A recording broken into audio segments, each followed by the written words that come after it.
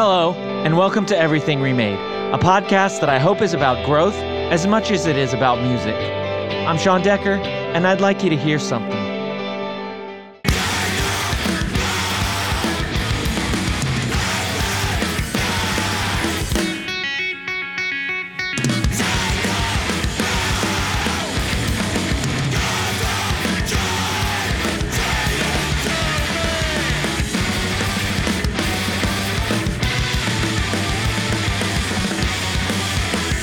You're hearing Needless Anxious by Fox Mulder, featuring my friend M. Cuthbert on vocals.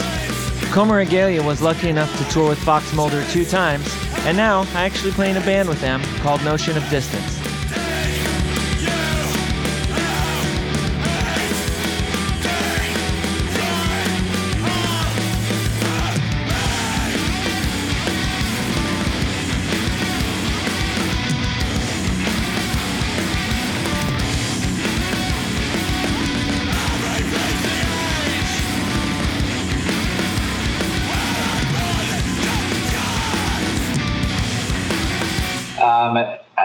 It never ceases to amaze me when I think about this hard, or really at all, but I was born just about a half an hour walk from where I live now, in like the west end of Toronto, Ontario, Canada.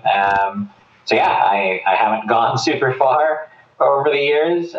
So born and raised here. I'm a middle child. I have an older brother and a younger sister, and I had kind of like a slightly complicated upbringing. I had very young parents that kind of got married right out of high school. So I don't know, my mom is 20 years older than me, and me and my brother are only like a year and a half apart. So kind of a hectic upbringing. Kind of grew up originally like living in a giant communal household with my grandmother and an aunt and an uncle and my dad and various things. And then eventually we moved to where my mom still lives now, and what used to be like an industrial, like not super nice part of Toronto, but as all things go, 20 some odd years later, it's becoming hipper and cooler. But I grew up, I always jokingly say, on the wrong side of the train tracks, because there are literally train tracks across the street from my house. And just kind of very chaotic, 3 kids, single mom most of my life, struggling to just try and kind of get by, pretty broke. But that's I think a nice gloss over. I always jokingly say that I'm a pretty classic middle child. Like I have a lot of neurosis because of it. So, but we can get into that more later, I suppose. It's weird, you were saying your mom's only 20 years older than you. Like my mom had me when she was like not quite 18. So it's definitely, it's one of those things, like the older you get, then you're like, it makes like, it seems like it's like a bigger deal. Like when you're a kid, you're just like, well, that's the adult. But then as you're older, you're like, kind of like, oh shit, my mom is really not that much older than me. Weird. If I was my mom, I would have, teenagers right now, which just completely blows my mind to think about sometimes. And also, I had the classic, like when I was in elementary school, 5, 6 years old, my mom would come pick me up, and people would be asking if this was my older sister, kind of that kind of thing. But it seemed completely normal until I become more cognizant of the fact that all my childhood friends, their parents were, a little bit older, a little bit more established in life before they started, having kids and such. But that's just kind of the way that those things roll. Like you kind of slowly come to terms with, oh, I guess that isn't completely usual for me. So yeah. What kind of stuff were you into, like as a kid? Like, did you get along with your siblings, or was it just kind of pretty typical, like sometimes and sometimes not?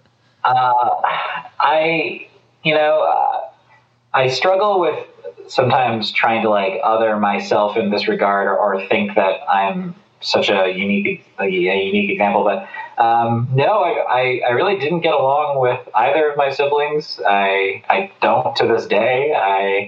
I walked by my older brother with my partner a couple of years ago, and we just nodded at each other.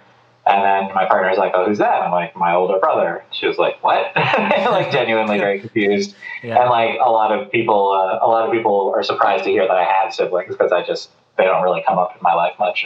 We're very radically just different people, and I think, and I don't blame this on them, but I grew up in a pretty chaotic and not super healthy place, and we're all kind of just struggling, I think, to find, happiness or sanity or whatever, just some stability. So ultimately, we didn't really support each other because we were young and it was a mess. So it turned into a lot of like, I was always a year younger than my brother in school, so I always got kind of picked on a little bit or made fun of because I was the chubby one, and my brother was the athletic one, and I was the artsy one, and just like weird stuff like that. And that tends to roll downhill. And I wasn't the nicest to my sister growing up either, which I definitely have some regrets about. But what was I like as a kid? I really struggled socially. I still struggle socially, but my mom actually got me checked out and stuff because she was genuinely concerned that I might be a bit on like kind of the spectrum, maybe autism, which is still maybe something to this day. But I was very I didn't talk much. I was very introverted to a point where I could just go read, or honestly, funnily enough, it's kind of almost what I'm doing a little bit now more as a grown-up now that I have time and money to myself. But I used to like play Dungeons and Dragons by myself in a corner in my room, until God knows when, because I think when life is pretty chaotic and you don't feel like you have a very firm grasp on anything, it was very easy to disassociate and kind of just find comfort in more of an imaginary place. So yeah. I was very into Dungeons and Dragons and Warhammer and just basically nerdy stuff. Anything that would help me kind of, I think, get away from what was going on around me a lot of the time. And I think, actually, funnily enough, I used to read a ton of fantasy novels to the point where my parents got a little bit worried that I was like too into them. So they started forcing me to, every time I read a fantasy novel that I chose, they got to choose like a piece of classic literature, and then I had to read that before I was allowed to read like another book of my own.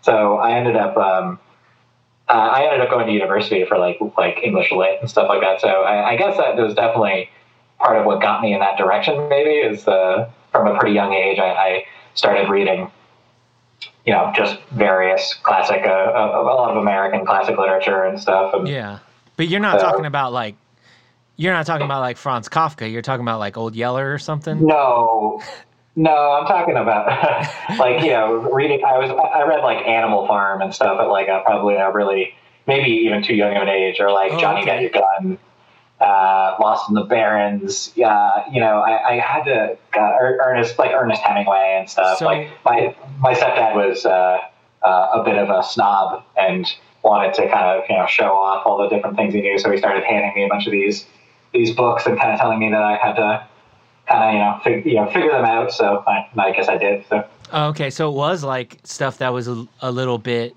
like, I don't know, provocative is not the right word, but like stuff. A little edgy for an 11-year-old, perhaps. Yeah, I guess. Yeah. Like I don't know, not to sound like a total snob about this kind of thing, but Johnny Got Your Gun. I didn't realize this till I was like partway into the book, because I was like, I've been like a burgeoning metalhead punk kid from a very young age, because I had an uncle who was a bit of a bit of a misfit who would like listen to like metal and stuff, and then I also had like my like elementary school friends had like older brothers who would like listen to Korn and stuff. So I had already kind of like heard aggressive music and wasn't super into music yet at this point, but I realized that it was Johnny Got Your Gun is the basis for the movie that the music video for Metallica's One right is based off of. So I was like reading this book and then like visualizing this like footage from this Metallica music video a lot of the time. And I don't know, it was kind of funny. Like I was like, wow, this is super metal. Kind of thing, yeah. Yeah, pretty much. Yeah. I cannot sleep. I cannot die. For like 40 hours reading that book with the double bass part going in your head. Yeah, just like the best thing that Lars ever did, just like that. Yeah. Just like echoing in the back of my mind. Well, yeah, that's wild. Like, yeah, I had never heard of that book until, we've like saw the music video and it was like, this is based on this, which is based on this. And then I was like, oh, and I actually still never read that, but, yeah, I don't know. When I was a kid, I was a little bit like you said, like how you were describing yourself, like, but by my own choice. 'Cause I was like trying to impress one of my, teachers that I think I had like kind of a crush on. So I was trying to read like stuff that, was probably a little bit ahead of myself. And I sometimes I wonder, like, was that the best thing for me mentally to be reading like the Metamorphosis and stuff, when I was like really young, like, wow, Yeah, it's funny. It's funny you mentioned that. I definitely think that I got into like classic literature, and by the way, I say classical literature, like I mean like I was very from a young age like I'm gonna study all the old dead white dudes, and like now in retrospect I'm like, well, I could have maybe diversified a little bit, but like in the I think like 10th grade, my English assignment was a major assignment was like we were gonna read Frankenstein, and I was just like to my teacher like, well, can I read the Inferno? And she was legitimately like, you want to read the Inferno? I'm like, yeah, I want to read the Inferno. And she was like, okay. So I just like, I went to a pretty like hippie liberal high school, so that probably helped with that. But yeah, like I definitely think there was like a bit of egotism to it too. Like, well, they're all going to read Frankenstein, but I'm gonna go way earlier and harder and kind of thing. So yeah, it's kind of funny when I think about it. That's funny you mentioned the Inferno, because that's what I did like my 10th grade paper for this this particular teacher I was talking about. Oh, that's so funny. Yeah. Yeah, it was Miss Messina. Yeah. I think mine was Miss Nguyen, but yeah, absolutely. That's really funny. We had a bit of a childhood sync up there for a brief moment. Yeah, and it's like, yeah, I don't know. It's kind of weird too, because it was like, I can really think back on all the teachers I've ever had in my life, and like, there's like maybe 3 that I've ever felt like gave a crap about what you were actually like learning or whatever. You know what I mean? So that's another reason that like sticks out so much, because it's like I felt like legitimately like, seen as an individual or whatever. Yeah, and engaged, exactly. Yeah. Yeah, totally. So you said you had an uncle that was into like metal and and stuff like that. Was your uncle like your same age as your mom, or older or younger? He was a couple years younger than my mom. So I think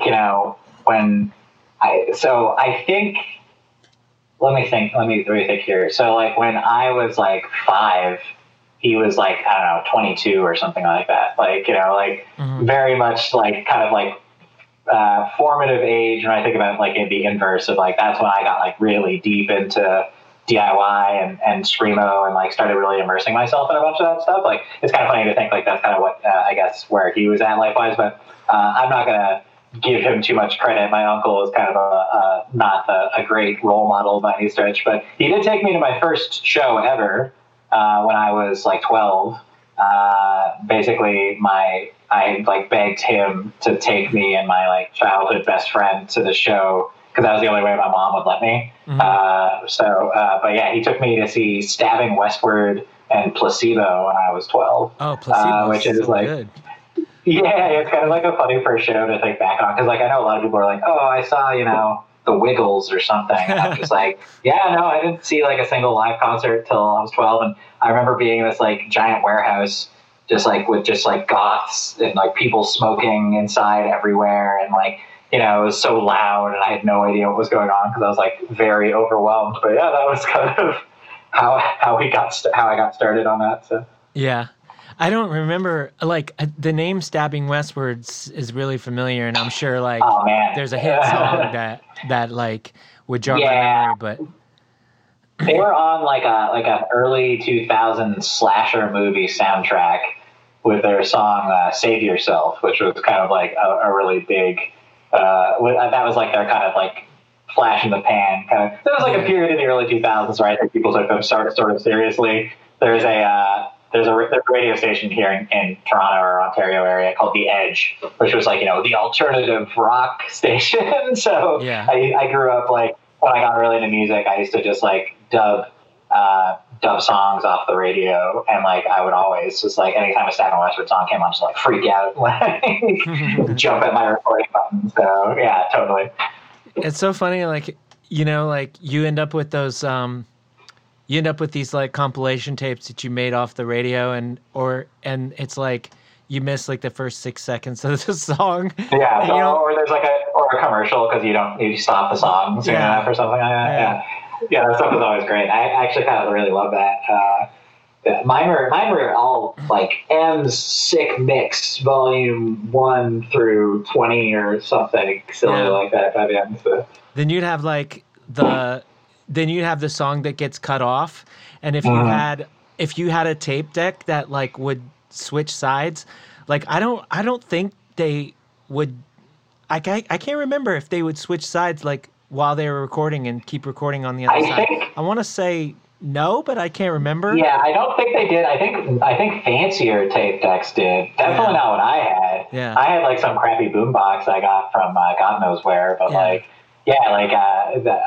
remember like when I upgraded to like a less crappy boombox because the dubbing quality was better, and thinking like that was the greatest thing ever. But it's actually funny now that I meant like cassettes were not free, and like I was a pretty broke kid, and I remember after my grandfather passed away, he had a bunch of just cassette tapes, so I got to kind of inherit some of those for dubbing purposes. But the funny thing about it is my grandfather was actually deeply into like a spiritual religious community that was like South Asian, like based in India. So he had like a lot of cassette tapes of like kind of singing and kind of chanting and various stuff. Mm-hmm. It's really weird to think about. I haven't thought about that in forever, but like, so, I wouldn't perfectly hit the end of a tape, obviously. So there were lots of tapes that I had where, I was like, oh, there's only like 2 minutes left. It's not enough for a whole song. I'll just leave it. And it would just be like, like this,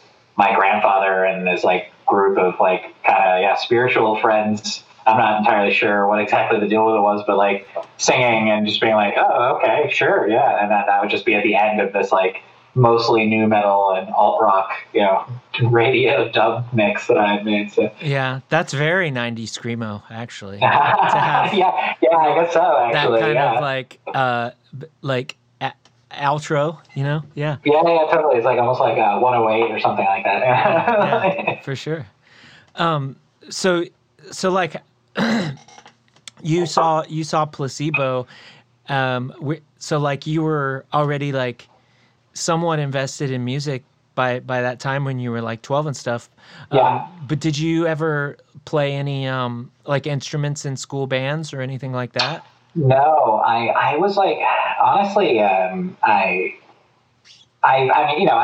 think every child, at least in Canada, like it's pretty normal. We would do like recorder a little bit in elementary school. And my mom did put me in piano lessons briefly, but I always just had a blockage when it comes to musical instruments. Like I don't understand music in terms of like I can't read it, like I don't know theory at all. So I would eventually know how to. Pardon me. So a weird thing with me is that like my brain works to a certain point where I can memorize stuff well enough that I can like remember the sequence and just kind of play something. But I didn't understand what made that song a song, like and that's like a big thing I think between the quote unquote like musicians and just people who know how to play music. And I actually like wasn't until much later in my life when I was like 23, I played bass / like learned to play bass with or no, I guess it was later. Yeah, I guess like 22. I played bass in like a post rock band that was like very like explosions in the sky worship kind of thing. The guitar player and songwriter of that actually is a very talented photographer who did like the Respire photo shoot for their new album, like that kind of thing. So he's like an old friend now. But I very much learned how to play bass like for this band. And again, yeah, I didn't really understand what I was doing, but I just learned the patterns and learned kind of like where to intonate and where to play harder and softer and stuff. And so, yeah, it's kind of funny. I always felt like, I mean, I still to this day feel this way about everything. It's a real problem, but I felt like a complete imposter. You know, like we'd be playing these shows and we got to play some really cool gigs.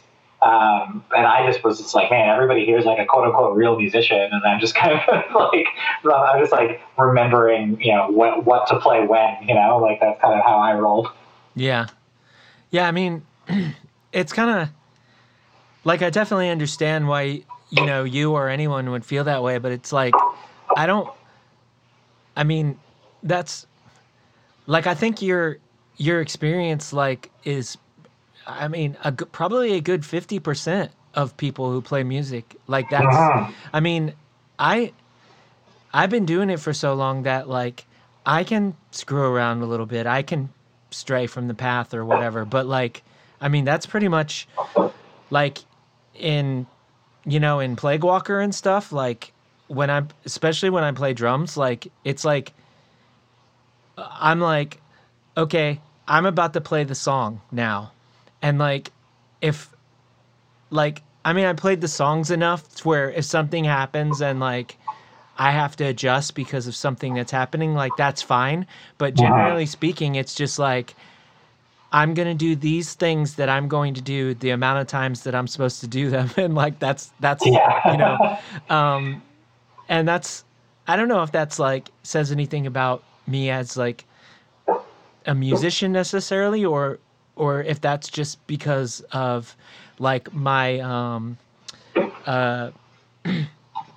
like my demeanor or whatever, you know, that's just like, that's how I'm comfortable, you know, or that's like the kind of person I am. And and not to, you know, be overly kind of like honeyed at you or anything. Cause like, you know, obviously, you know, I respect everything you do with that stuff. And you and I are in like a long distance thing together, but you have like by far some of the strongest, like, you know, I would refer to as like an emotional intuition or emotional intelligence about particularly, you know, punk and emo and like what that sounds like and what that like feels like. So I think, for example, like in the Notion of Distance stuff, like the changes you made, like I'm used to, you know, I just kind of do my part, and the idea of writing other vocals or other lyrics for like another person was always really scary to me because, you know, it's like very personal, whatever I was yelling at the time, but also like it just felt awkward and almost like pretentious to be like, and then you do this thing, but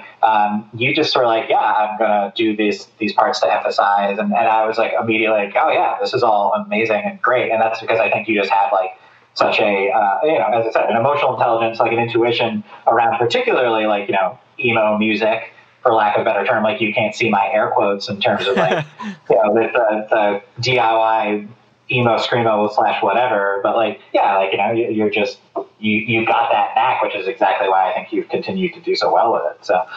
Oh, thank you. Yeah, it's, you know, it's like,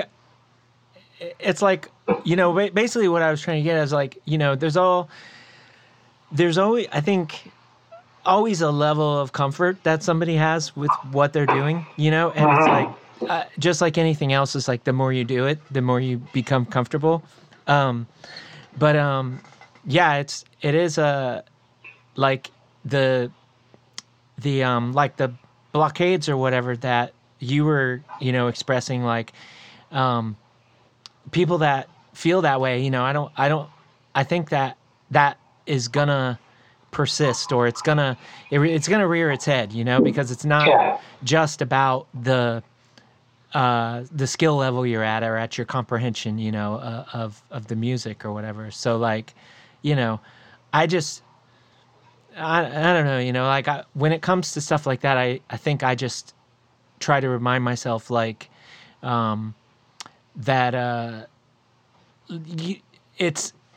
hopefully it's fleeting and that you just keep going until you find your spot again, as it were.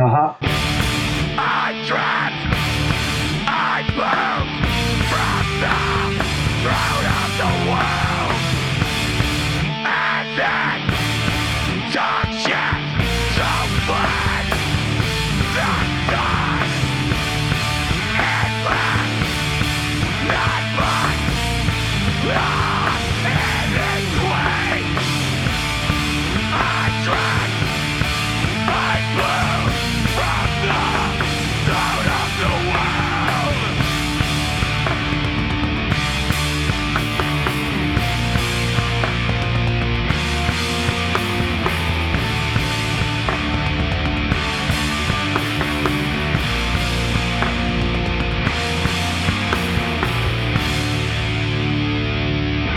I'm glad I can get my time.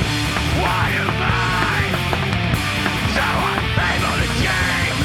With the vision, curse my blood, curse my name. Would you let me breathe in the jungle of the world? This body feel me.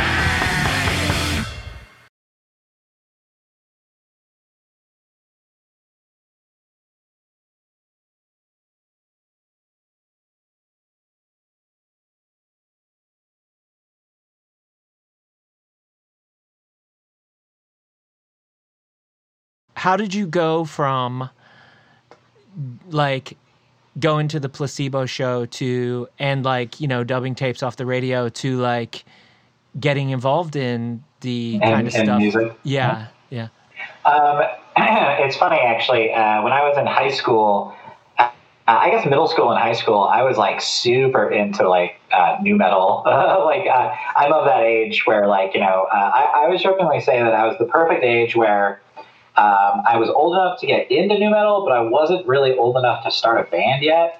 So I don't have any of those like super embarrassing photos that are floating around the internet of me or anything. Chris Woodford, who's in Notion of Distance with us, there's some really fun photos of him in like his new metal days on Facebook if you dig around enough. Oh yeah. Yeah. So yeah, that's the good stuff. But I was really into that, and that kind of progressed.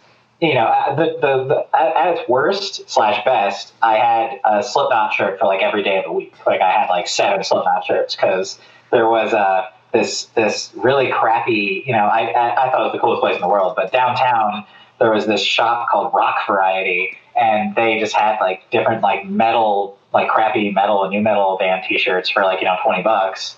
And yeah, I had like a what's it called, a paper route. So I'd make like $80 a month doing this, and I would just like turn those into new metal shirts, because that to me was like a cool T-shirt was like the number one fashion thing I needed to do at a young age. But so I was really into that. That kind of crept into artsier stuff. I got really into like Tool and everything like that. But weirdly, it wasn't. I guess I was like 16 or so. I had heard the name Alexis on Fire, kind of like murmured throughout, whatever. And then I think I was watching Much Music in Canada, which is like our MTV back in the day. They had like a punk show and a metal show, which was like half an hour once a week. And it was like sacred time. It was like Sunday at like 10 p.m. to 11 p.m. was like actual good music was being played on Much Music, like LOL. But and I think Alexis on Fire music video came on, and I remember being like, oh, okay, cool, I can finally hear what this band is all about, because I've heard about them. And then that was like, I guess the first time I would have heard like quote unquote like screamo. And I remember the first time I heard it, like I was like angry at how much I disliked it. I was like, this is so bad. Like people actually like this stuff. It's like nonsensical. And then I think like honestly like a couple days later, it kind of like clicked in my head again, and I was like, wait, like I think I really like that, and I want to check that out more. And I obsessively waited for a replay of that same show that I saw on, and then I actually recorded it off the TV on like a blank VHS, and then I ended up like watching this video like 30 times in a row. And then suddenly I was like, that's it. I like Screamo now. And then I remember spending almost all the money I had to get, like, I found a used copy of the CD at a shop. I grew up in around a neighborhood in the city called the Annex. And it's not like this anymore, unfortunately. But once upon a time, there was like 5 or 6 really good used CD stores. So I hunted down a copy. And I remember I was walking around the museum downtown because I had to do an assignment for high school. And I was just listening to this self-titled Lex on Fire record, just like on loop. And it just burned into my brain. So that's when I kind of started getting really into that kind of stuff. And then I got into, I guess, like some more like emotional hardcore and like that kind of thing. I got really into like This Day Forward. There was just like all these used all these used CD shops in my neighborhood. So I used to go and then just like I'd find like the name of a band that was like thanked in the booklet of like a CD. Right. And if I recognized the name, because like, this was kind of pre the internet being as much of a thing, which is weird to say. Like it definitely existed, but A, like I had to dial into it, and B, I didn't have just like open access to it all the time because my parents were kind of a little regimented with that stuff. So yeah, I remember just like picking up like This Day Forward stuff and just getting really into more of like the emotional side of like hardcore and emo and screamo or whatever. And then that kind of followed me throughout the years. And then it wasn't until I guess like university I ended up moving onto campus because I couldn't really live at home anymore. And they had this like free file share kind of program that was built by some like computer engineering students. It was kind of like a soul seek kind of thing, but specifically for the campus. And I suddenly like had access to all this music like really rapidly. And I remember a friend of mine who I played in a really bad band with for like 6 months. He like played me the Orchid like Totality CD, and I was like, oh, this is kind of cool, I guess. Like, yeah, sure, I'll like rip it onto my computer and listen to it more and more. And then, I just slowly but surely kind of got more into that stuff, and then it just kind of took over a large part of my identity for a while. Yeah. From Slipknot to Orchid was like a natural progression somehow. So. Yeah, well, I was gonna say, like a lot of Canadian folks that I've spoken with, like Alexis on Fire really is like in the firsts. And like, Alexis on Fire was like a massive gateway for quite a lot of Canadian people, and like particularly Southern Ontario, because they're only from like an hour south of where I am right now. Right. The local screamo bands. The first time I saw like a screamo band live, where I didn't even know what I was watching. Like I was there to see a friend's like alt rock band, and then the screamo band opened.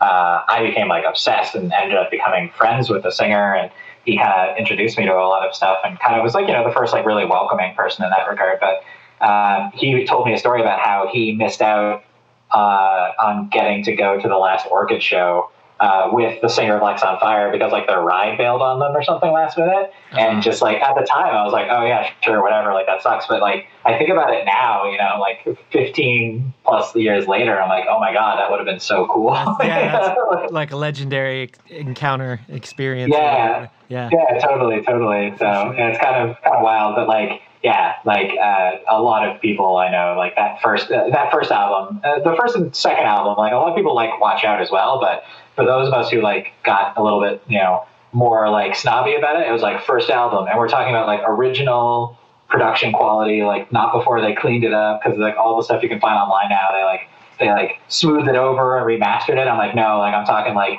the gnarliest, like most kind of tin canny sounding version of the CD. I was like so into it. Yeah, there was like the original version. There was even like there was a point in the recording, like I think it was somewhere around where Kennedy's Curse was at on the record, but there was a point in the recording where it's like straight up sounded like a different recording almost. It was like, did the guitars just start sounding worse? Like, I mean, the songs were still great, but it's like, it was some weird thing. They did all sorts of weird stuff on that CD too, right? And I remember, like, I talked about that museum trip, but like the first time I heard Polaroids of Polar Bears and how the end of that song just got like progressively more and more distorted.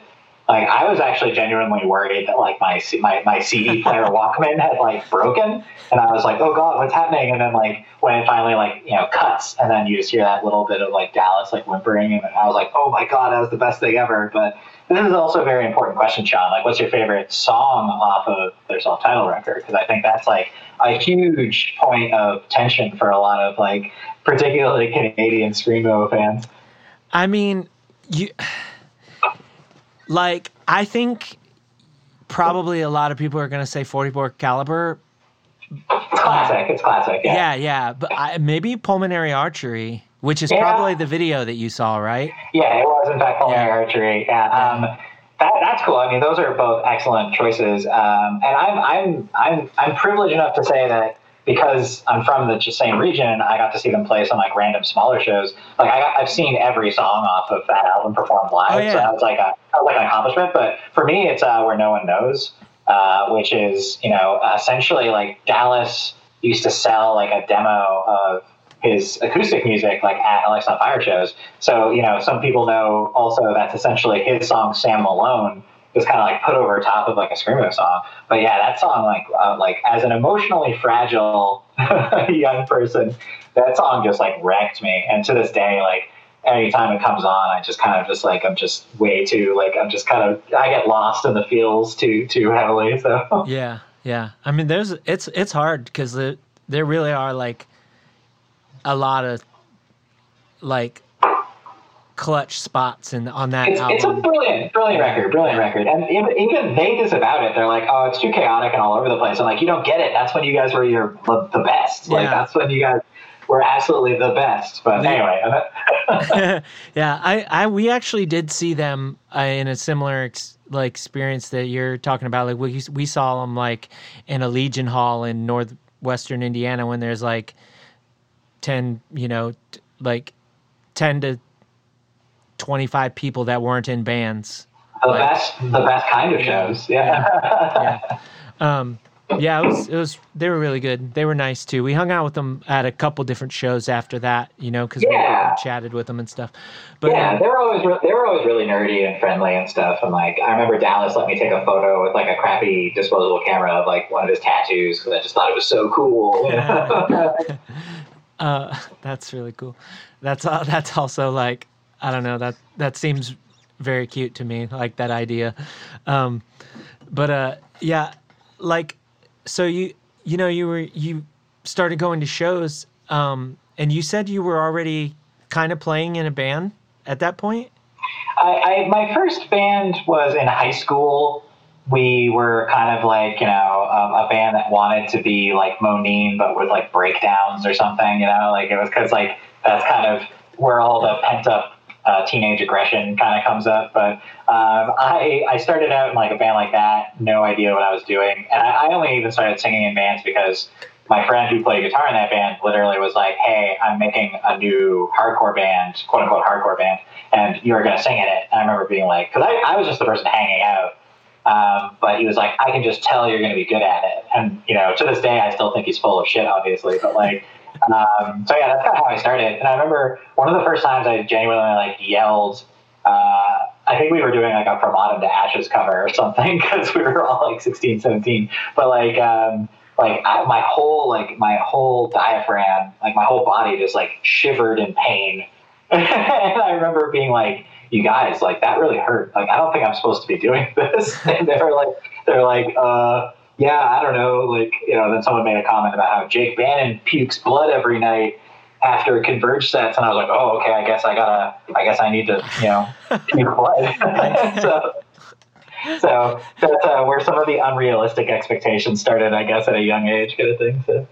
Yeah, that's, it's, like I still am, you still see that to this day, you see, even with all the information that you have at your fingertips, like just go on YouTube, there's tutorials, whatever. Oh yeah, the Zen of screaming. Yeah, you still have that people's like desire to like one up each other with like, it's tough guy stuff. I hurt myself. Yeah, you're like, What the fuck?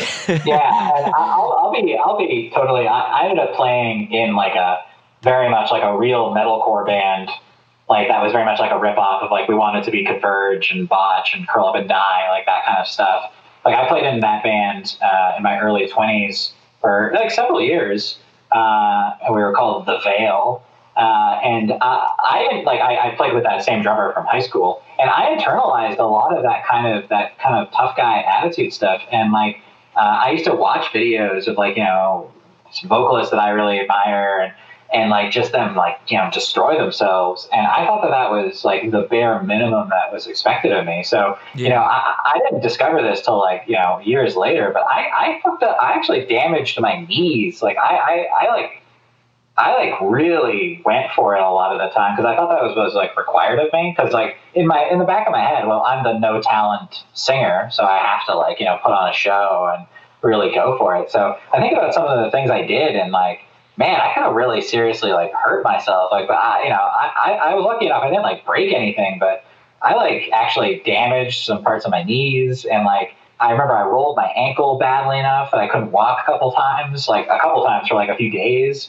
Or like I'd like crawl back into my house, and my mom would just be furious at me, and she'd just be like, "Am I gonna have to take you to the hospital?" Like, and I was like, "No, Mom." She's like, "You can't keep doing this." I'm just like, you don't understand. Like, it's punk. Like, like this is what's required of us. So yeah, it's funny to think about how like unhealthy those expectations are. Yeah. I used to get like I had a reputation in one of my bands because I would get sick after every show, and like it was like look, this isn't glamorous. Like I'm a bundle of nerves, and then when that's over, like I just get sick. Like I don't. It's not like I'm not trying to be like cool or like wow, that was because this was so. I mean I guess it was because it was so intense, but it wasn't like I wasn't trying to force myself to be sick to, get like people's, to get my cred level up, or whatever. Yeah, totally. No, I got you. Absolutely. Yeah. I don't know. It got to a point where, like in Foxmolder, like, when we started out, I was pretty nervous and anxious a lot of the time. And I was generally speaking, an anxious mess most of the time. But I eventually learned that I could like channel some of that anxiety, at least into like 15 or 20 minutes of it actually feeling like it served a purpose, which was kind of nice. And in a, not to get super like pretentious sounding, but like it almost felt like almost like a ballet at the time. Like it was okay for me to actually kind of just like freak out and like not really. It was like okay to unravel for those like 15 or 20 minutes at a time, and that was like something that I think a lot of people who grew up living through some pretty tough times, like survivalism is like a huge thing, and like I've been so self-conscious and focused a really large percentage of my life on trying to appear quote unquote normal and like, well, what's the term? Like, not well-rounded, but just like, just stable and like I have my shit together. And it just felt like a small fragment of time where it was okay for me to talk about things that were like really, really hard for me. And like, yeah, that was like one of the but that to me is like the whole reason why we play this kind of music in a way, it's just like that like catharsis is an obvious word for it, but just like, yeah, I don't know, it's like I've talked about things at shows and in songs that I would probably like blubber right now, like just like break down crying if I tried to just have like a frank one-on-one conversation about. But somehow it gave me that like window, which was like really helped me kind of through some pretty tough stuff, like growing up and kind of getting my feet under me. Yeah. I mean, you said catharsis and like, yeah, that is the obvious thing. I mean, like, and what I was like, sort of like, commenting on before is not like, that's not, I'm not like, I wasn't comparing that to this, like just like trying, like purposely trying to beat yourself up or whatever, like totally. compared to like getting lost in the moment and getting just getting like really like just being like overwhelmed, like you're actually letting yourself be that way.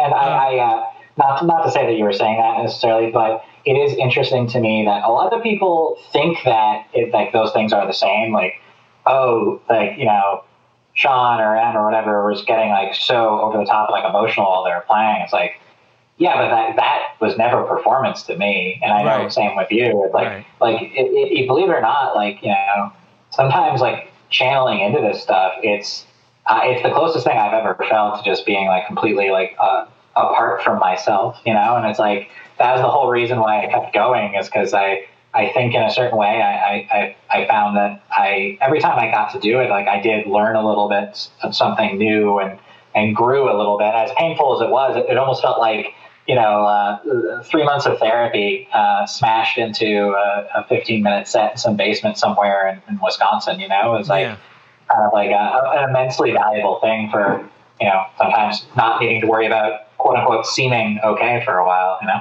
Yeah.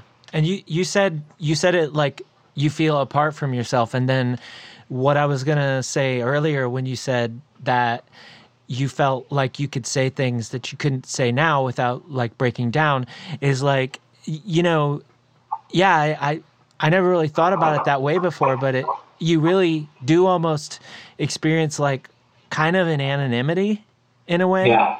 Like totally. You know, because you have that freedom and like, you know, you feel like relatively like safe from judgment, you know, as far as like however much you're gonna, you know, you choose to open up or whatever.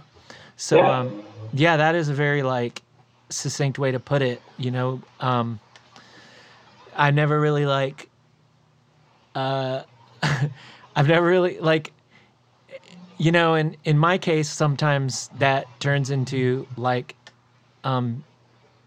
me being like less of an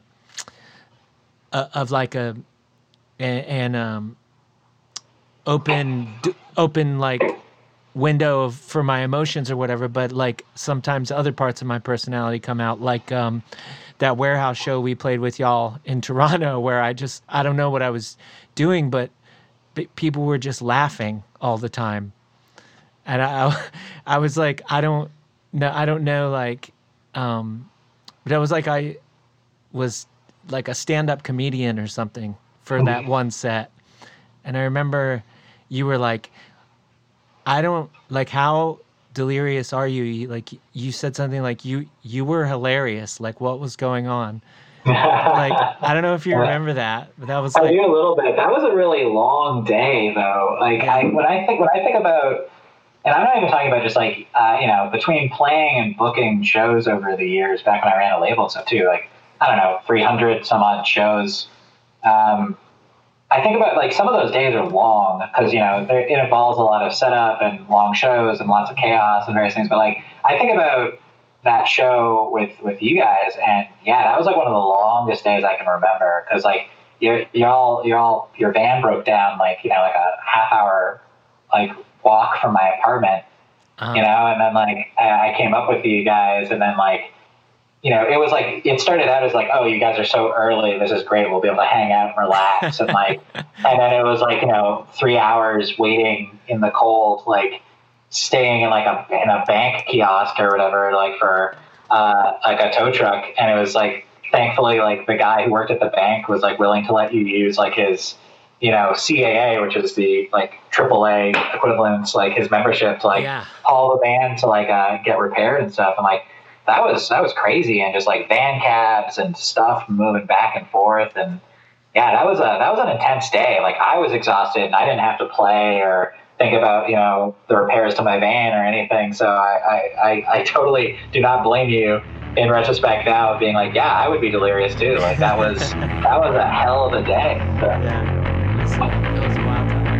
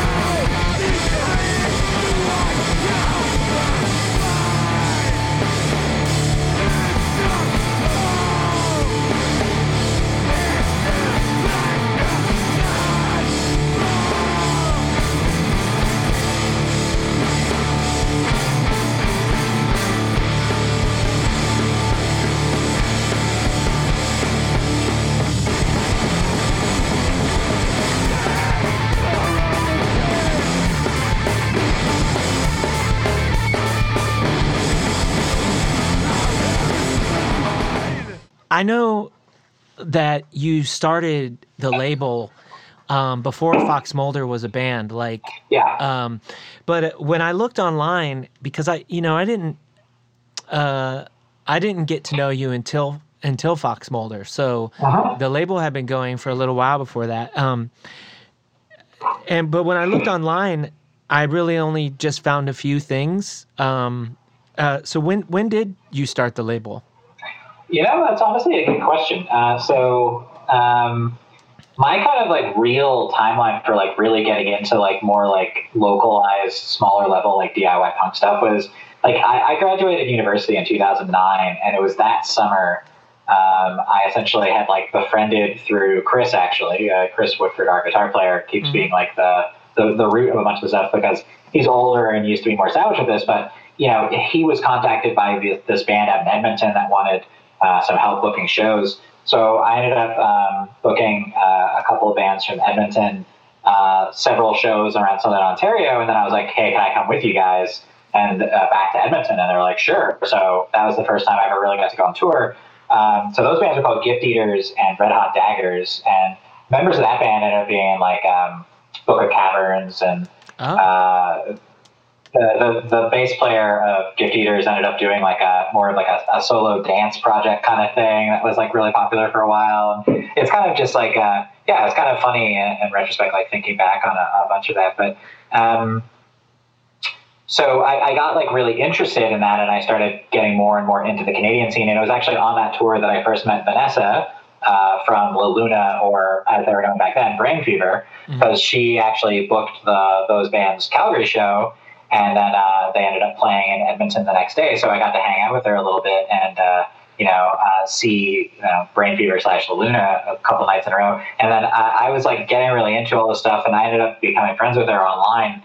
And then I was like, hey, like, are you guys going to do a demo? Like, can I maybe put it out? And I had really no idea what I was doing. And she was like, I mean, sure, okay, if you want. So that's how I kind of got started putting out stuff. And my first couple of releases are really like smaller Canadian things in general. And I think I did about 23 releases overall. It was a big mix of like tapes and vinyl.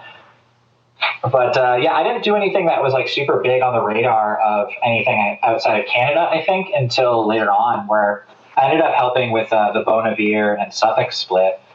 Which to me, like, I thought that was the coolest fucking thing in the world that they would let me help with that. Yeah. So it's like, I got really into Bon Iver like very early on. I actually had I have so much random Bon Iver stuff. Like, I had their original cassette demo. I have like 4 test presses of their various records. Cause I like every connection I had, like, this label in Vancouver is releasing their demo on 10-inch. I'm going to hit them up. And then the guys in Loma, because they shared members too, like ended up like bringing me a test press, like when they came through Toronto, just like weird, crazy stuff like that. So I did that. I did, for me, like one of the last releases I think I did was I got to do a 4-way split with Kaddish and Bonehouse from Scotland. And I was like super into the UK emo scene for a while. I got really into bands like Well Wisher from Manchester and Human Hands from Birmingham. And Human Hands are just like the coolest fucking band and so nice. And they had like all these small releases. So I was like, hey, can I put out like a discography tape for you? So, I put out essentially like all of their collected stuff up to a certain point. And just like stuff like that, like I just got like super deep into things, and then was just like, I feel like it always just felt like I just wanted to be able to help any way I could. And it was like, if that meant throwing some money down and posting on my Tumblr, I would do whatever I could. And then that just kind of like happened, like kind of coincided with a lot of like booking shows and stuff and getting more and more into that. And Fox Mulder kind of took a lot more of my attention as the band got going, as well as, frankly, like I'm still to this day, like I'm not very good with money. Like I'm actually pretty bad with it.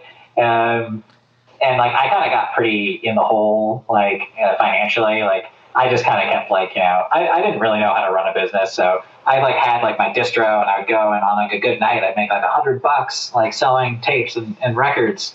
And then, I wouldn't put that towards my credit card. I would put that in my pocket, and then I'd go get dinner and like hang out with people. And then next thing you know, like my credit card just kept growing. And like, so I kind of put down the label partially because I was like, I'm at kind of like a breaking point financially, as well as just like, it took a lot of my emotional energy, and so I kind of needed to back off of it. So being in a band was cool because it felt like a much simplified version of being in a label in a way, not to downplay running a label or anything. Like that's the thing is like running a label is like the hardest thing and like the coolest thing.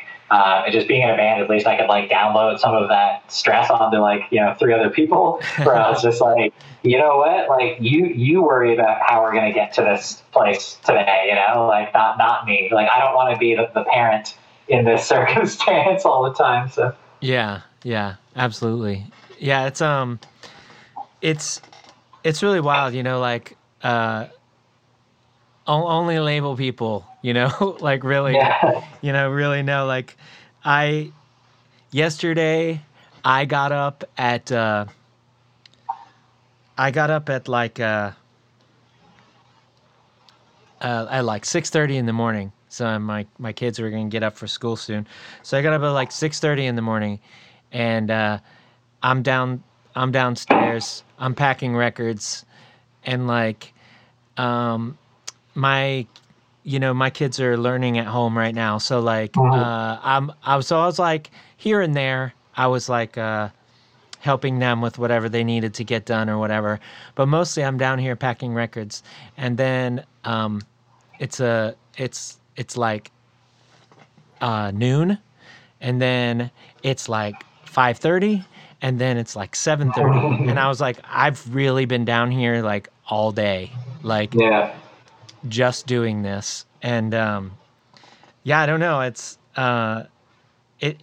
pretty wild. Like, obviously the friendships that you make and stuff, and like being part of the community is like really awesome. But then you're just like, damn, I wanted to play PlayStation today, Yeah. And then like, we don't have to get into like the negative side too much, because obviously we don't want to like bring the vibe down too much, but like, yeah. And I know you've had this experience too, but like, I got kind of like fucked over a couple times too, where I was like, basically just like cut out of decision making, and like essentially like it was determined that my money was good enough, but like my label wasn't, like that kind of thing. Yeah. And like, there's a couple, if you really research it, there's some gaps in my Mountain Far discography where it's like, oh, well, what about AMF number blank? I'm like, I don't talk about that record. Because I'm just like, no, like that was a bad vibe. I refuse to get into it anymore. And like, I own all of my releases, like one copy, but there's a couple that I was like, you know what? The emotional energy and like, frustration this caused, like, I don't even want it in the house anymore. So like it, ended up elsewhere, but I don't know. It's funny. Like being a label is like the coolest thing. It's also like the worst thing. Yeah. Sometimes people think that like you're just like a bag of money on legs or something. It's just like, well, like you're not really doing anything. You're just financing it. I'm like, oh, okay, cool. Like thanks. Appreciate the thought. No way. The hustle never stops. Like it's just like you talked about, like you're going to a show and you're trying to like sell tapes and stuff, but it's like, yeah, I mean, like that sounds simple enough. Okay. But then you're not like, nobody's thinking about like you walked like 3 blocks with 2 boxes of tapes and you almost dropping them the whole way, and it's freezing. The logistics are a legitimate thing. I remember, so my distro and the thing is also is like, right, like, I take my distro to like local shows all the time, but after a while people are just like bored of all of my stuff and they're just like, they don't like, oh, we know M's distro, I don't want any of it.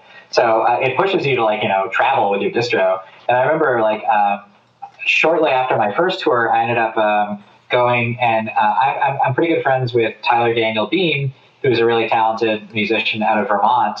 And so I ended up going and hanging out with him. And that was like, we had met through talking about booking shows.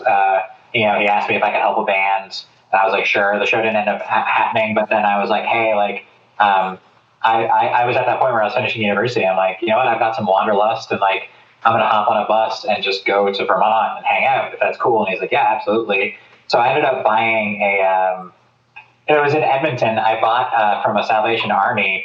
I bought like this ridiculous old suitcase that was like really crappy and it was like seafoam colored. But that ended up being my distro suitcase. So I had my suitcase, like my distro, with me in Vermont, and the guys at the border are like, "What the hell?" Like the border guards, and I'm like, "Oh, it's just gifts for friends." Even though I had like 5 copies of like a bunch of random things, right? Yeah. And they were kind of like suspicious, but thankfully like didn't think of me much as a threat or anything, so I got in. But so I remember I ended up hauling this thing around, and there were times where like I took the bus to Montreal, which for those of you who aren't geographically inclined in terms of Canada, that's like the next big like major city really, but that's like a 6-7 hour bus ride, and I would take the bus with my distro, table at a show, in downtown like cool West End Montreal, because like my friend's band was playing, there's some cool show going on, and then I would actually like sell some decent stuff, which was like really exciting because people didn't know me as much. And then I would get on a bus like later that night or early the next morning, and then go home and then go back to my life. So there were times where I was spending like 12 hours in transit to be in a city for like sometimes 8 to 24 hours, which was just kind of like in retrospect like ridiculous now. Like I couldn't imagine doing it anymore. But, Yeah.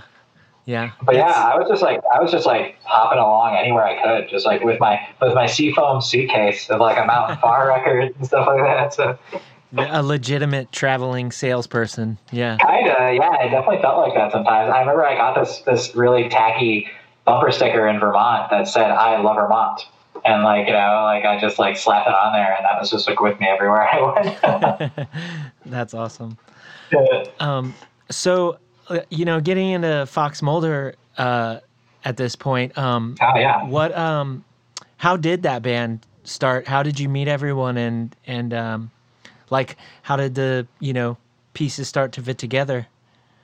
So I'll be pretty frank. Like, so there was like a bit of a screamo, post-hardcore, whatever scene in like Southern Ontario, like that was older than me. And that, that was bands like Monine and like Sunfire, but like, that they kind of progressed past and were a little bit older. So then there were people who were like around my age or a little bit older who were in kind of like the next generation of bands. And the one that I got really into, and I actually were very friendly to me, was a band called Strawman Fallacy. And this was like super orchid-y, like really fast, really violent. And I just remember being like completely blown away. Like that changed my life kind of thing. And like I found some other local bands, but to be totally honest, they were almost all from like the same 1 or 2 suburbs. And they were really quite exclusive, a lot of the people, and they weren't very friendly and they weren't very welcoming. And I was kind of looked at like this, weirdo who was just really into like these 2 or 3 localish bands. So I didn't really have a good time with a lot of that. And like, I really wanted to make my own band. And because my metalcore band was not cool enough and would get made fun of anytime I tried to play with any of those people. So I knew I'd always wanted to be in a screamo band. So that was never like anything super like revolutionary to me. But I had met Rohan because he was in like a band from Mississauga, which was called No Alarms, and then was called Dello Truda later on. And both Darren and Ron, who were in Fox Mulder at the end, were both in that band. And, they were solid, but they were like really young, and they were way too, I always refer to this when it comes to like screamo bands or like younger people into this stuff, like it was a little too self-referential. It was like, trying too hard to be a screamo band, and that was always like a thing. So I remember I would like, have these really frank conversations with them where I'd be like, you guys are like solid musicians, you're like, you can write cool stuff. You need to stop being so worried about like appearing emo, quote unquote. But I remember just like talking to Ron a bunch and was just like, you want to do a band? And he was like, yeah, we could do that potentially. And then our original drummer, Selvin, was someone I had known from the metalcore scene for years. And he was just like pretty amicable and like, yeah, cool, like I'll do it, whatever. And then Matt, our original bass player, Matt Bambach, hilariously had just moved to Toronto and Canada from Michigan after he had finished university, because he got a job with one of the really big newspapers in Canada as like a graphic design guy. And he had posted on the Facebook event for one of a show that I was running. It was this like Midwest emo band, Grown Ups, and Doyle from that band is in Cloakroom now. But like, so Matt had posted on the wall on Facebook being like, I just moved here from Michigan. I fucking love emo. This is so cool. I'm so excited. And like, I met him at that show being like, oh, cool. I saw you on the thing. And then he was just like a one-man party. You know, he was just like rocking out and singing along and was just like super into it. And I just was like really like, cool. This is like a new person. He seems like really, really rad. And then he like loosely played bass. I think he said he played bass in like a ska band or something in college. And then I was like, sure, man, like let's do this. So that was kind of how we started. And that's like, you can kind of tell it was a little bit rough in the early stages of the band, but it is, I think I remember we were all sitting at like, there's a Mecca Tex-Mex restaurant / venue in Toronto called Sneaky D's. It's, you know, kind of made famous in a variety of like, you know, it's in Scott Pilgrim and stuff. And it was like, it's like a pretty pivotal spot to like play shows in and get to go see shows. I think we were all downstairs eating like nachos and just like having like a drink and talking. And, I think I gave this like speech where I was just like, I'm sick and tired of like talking about like this hypothetical emo band that we could be in, you know, and how cool that'd be. And I was like, fuck that. Like, we could just do it. Let's just do it. You know, like, it's like, some people are like, oh, I don't really know how to play. And I was like, it doesn't matter. I don't know what I'm doing either. Like, that's the whole thing. Like, all that matters is that, like, you know, we give a shit and we put our energy into it. And that's being in an emo band, you know? So I think that's kind of how it started. And then the name was just a complete fucking joke that just got, like, picked up and ran with. And, but yeah, like, you know, we got together and I think we wrote, like, a song of practice for the first several practices. And I think within like a month and a half, we recorded Hindsight, our demo, and then we just kind of went from there. So it was pretty like fly by the seat of the pants kind of thing. And frankly, you know, we got some of our first shows probably just because the clout, quote unquote, of the fact that I booked shows and people knew me from my label. So they're like, oh, cool, let's just give M's band a shot. But like, we were playing shows where like ultimately people were like not very into it because they're like, what is this bad screamo nonsense? But it's like really funny because we got like tapped to play some like kind of like, I remember thinking like, oh, we have no right to play the show, but sure, like I'll take it kind of thing. But so yeah, it's pretty funny. We actually, this is like a really fun kind of like deep cut, but we got tapped to play a secret Refused after party show because Refused were playing Toronto and they had been doing that thing on that tour where they were like playing small bars afterwards, like secret shows to like 100 people. So we got asked like, hey, do you want to quote unquote, like, you know, play this random bar on this night for an after party show, like air quotes. And I remember just being like to the promoter, like Greg, who does a bunch of hardcore stuff, like, are you serious? And he's like, yeah, like go for it.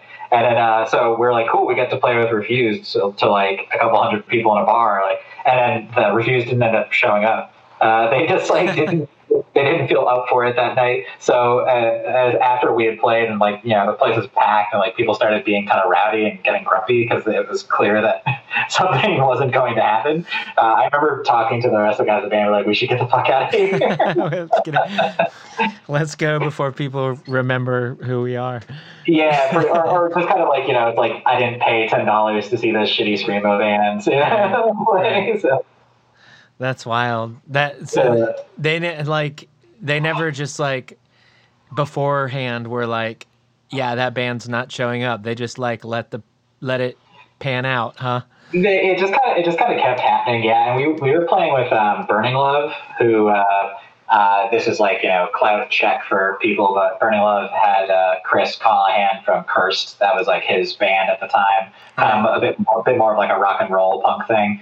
But Chris, kind of because he can be a bit of a shit disturber, God bless him, but he was like, you know, hey, what's up, everyone? We're Burning Love from Sweden, Ontario, or something like that. And like, you could just like feel the annoyance in the crowd that people were just like grumble, grumble, grumble. It was like, there was definitely like a tension building in the room.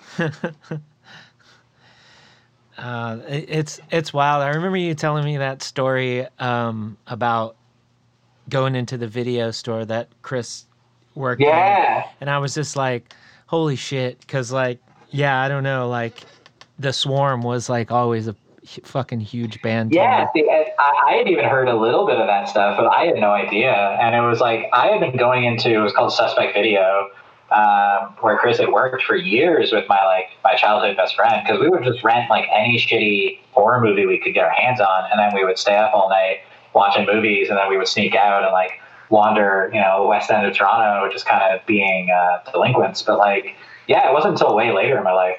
I remember like getting into Curse and people being like, well, that's Chris, like, head suspect. And I was like super like, wait, what? kind of thing. So, yeah, that's wild. Yeah, it was one of those moments, I think, coming to terms with the fact that sometimes your punk idols are really not that far apart from you at all, like they're not all like suddenly these massive successful musicians. Like some of them are still just like hanging out locally, just like working the same shitty jobs and like still being rad, but just like they never lost themselves in this kind of like, they never bought into their own hype, quote unquote, as well as just kind of like, yeah, like the dude loves horror movies, so he worked at the video store, like how cool is that? Yeah, for sure. So Fox Mulder got the chance to go on a few tours. I think we did 2 tours with y'all, and then your last tour was in Europe, right? That was the last tour that y'all did. Yeah. Mm-hmm. Now I think I remember you saying that you had traveled in Europe before touring over there. Is that right? No, not traveling Europe or touring anything really. I had been to the UK a couple of times at that point. I have some family and stuff in the UK, so I wasn't completely like brand new to Europe, but like mainland Europe and the UK is like pretty different feeling in general of it. Right. And how long did y'all spend over there when you toured over there? So I think our tour ended up being something like 16 days, which was like not the longest tour we ever did, but like a decent length of time. And I myself had left. I had left Canada early because I actually went to the UK first and visited friends. So I had already been gone for about 10 days. And then I flew from Manchester to Budapest to meet up with the guys. So, I'm not getting super into details, but I mentioned like the label and stuff, like financial hardship. Like I went through like basically bankruptcy at one point, and I wasn't even allowed to have a credit card. So Rohan had to like buy my plane tickets, and I had to like write him a check. And I remember like security, like I got a call from like the immigration or whatever being like, who is this person with this South Asian name buying you plane tickets? Like, what's your relationship? And I was like, Jesus, he's my friend. And, I don't have a credit card, which is not that unusual. But, so yeah, I traveled like 10 days first, and then I met up with the guys. So there was a lot of weird moving pieces. And then we did the tour. And then afterwards, we said goodbye in like Southeast Germany, and then I continued traveling for like another half a week or so before I flew home from Paris. So that was a really weird trip. It was in retrospect kind of crazy, because there are a lot of situations where my life would have been infinitely easier if I just had a credit card, but I did not. So yeah, they like I know there's a lot of like emphasis on like, like, well, how are you going to support yourself while you're here, and make sure like you're that. able to get yourself home and everything like that. But yeah, that must have been like, did you know at the time that was going to be y'all's last tour when you were on that tour?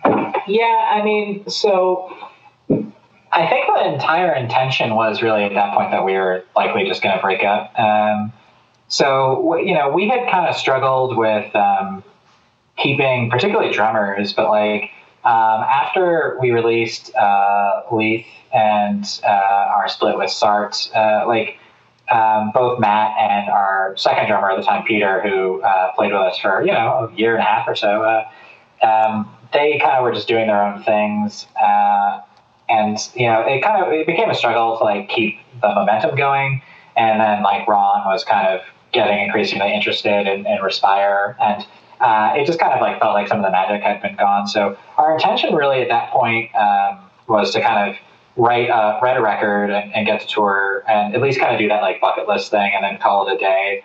So that was originally kind of the intention, was to kind of end it. And then when we ended up having Travis join the band, I think we had discovered like a bit of an energy that we had, I guess, maybe been missing. And we decided to keep going for a little while longer. So that's why I always joke about it. Like we did that Screamo Band thing where we were like way too active for the first several years. And then as time went on, we played less and less. And then like, we did like a tour and then we started playing like, like 5 times a year until towards the end. So like, honestly, I was the one who kind of called it like, hey guys, like maybe we should just kind of give up the ghost on this. Because we could have probably gone for like years longer of just like playing once in a blue moon. I was the only one in the band not in Respire at that point.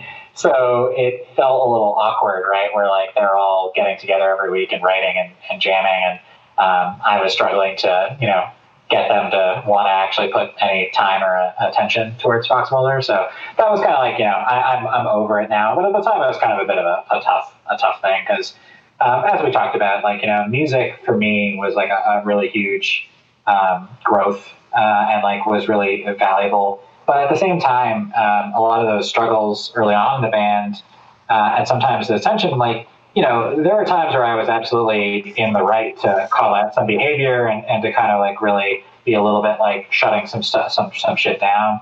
Because I was also like a little bit older than some of the guys, but like, I was kind of an insufferable person for a while. I was like very much like fueled by my anxiety. Like I would just get super stressed out and like anxious, and it became pretty hard to talk to me sometimes. And that was like a huge thing in general in my life. Like in a lot of ways, like I became a bit of a black hole, and it was hard to want to spend time with me. So I couldn't blame people in my band, or like if they're not having fun. To me, there was like this pretentious voice being like, this isn't about fun, this is about, catharsis and emo and DIY and, just like shouting into the void. But, that was not always the vibe of what everyone else wanted. And that kind of led to the band kind of really hitting some rocks a couple different times. And there are definitely a bunch of videos of us towards the end where I kind of say very openly, like, I'm a very different person now than when I was when this band started. And, I was in the midst of a lot of personal growth and changes and struggles. And thankfully, I'm on the better side of the majority of it now. But yeah, that was like a thing. Rohan is the other original member of the band, right? And he and I, even like 6 months ago, had to have like heart-to-hearts about like some of the ways that some of the things went down, and like, that shit really sucked. And, and I apologized, to my bandmates multiple times over the years. Like, I'm sorry, I'm so hard to deal with. And it's not about, me wanting to be in control. It's about the fact that I feel like I lack control in general. And that makes me feel like I'm spinning, and that was like really, really tough. So yeah, that was like definitely a big part of the band kind of crawling to a halt. But so yeah, originally Europe was supposed to just be it, and then we decided to keep going for a little while, and then eventually we stopped. I guess, I don't know, was it 3.5 years ago at this point? So yeah. So by the time that everyone else was leaving, was that still like, was it still hanging in the air, or had you decided at that point like, no, we'll try to pick this back up when I get back? Like after Europe and stuff, you mean? Yeah. Yeah, to be totally honest, I don't know if it was entirely decided at that point. I think we concluded, like, there was definitely like we were barely talking in the context of a band after a little while. And I think we played in January because their tour was like, end of August, September. I think we played in January for to be able to at least say that we did like a local record release show for our split 12-inch with Eagle is Landing. Mm-hmm. And I think, to be totally honest, and there's actually like a pretty funny video where I just like first song like eat shit, just fall over the drum kit because I like lose my balance.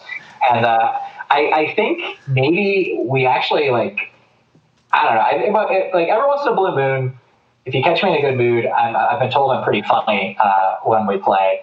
And I think I just like caught us, everyone on a good day, and it was like a good vibe, and we were having fun. And then I think everyone was just like, you know what, that was actually like really enjoyable. and like we don't need to take the band like super seriously, but like we can still have like, why don't we keep doing it? So I think that's why I kept going for a little while, was we just like caught each other all on a good day. And we realized that we had grown in that direction. So that was nice. Then the struggles of maintaining any kind of momentum happened afterwards. Like we just couldn't, we wrote like 2 or 3 songs in like, 2 years. Like it was pretty rough towards the end, I think, in terms of like, actually keeping motivation going. And, that was like, I think where then I started getting frustrated and like, why am I putting any energy into it at all? But I don't think I'm the only one in the band, because I still talk to the guys now and then. Like I would love to play again. I'm sure one day we will play a show somewhere somehow. Who knows? But that band was like a really big deal for me personally in terms of like getting a lot off my chest, and like I don't think I'll ever fully say goodbye to it. We once jokingly said that we were never going to really break up until after we toured Japan. So like maybe there's like on the horizon one day, like maybe if anybody's listening to this, like if you could like sort that out, maybe we'll get back together and do like a Japan tour or something. Like that would be kind of cool.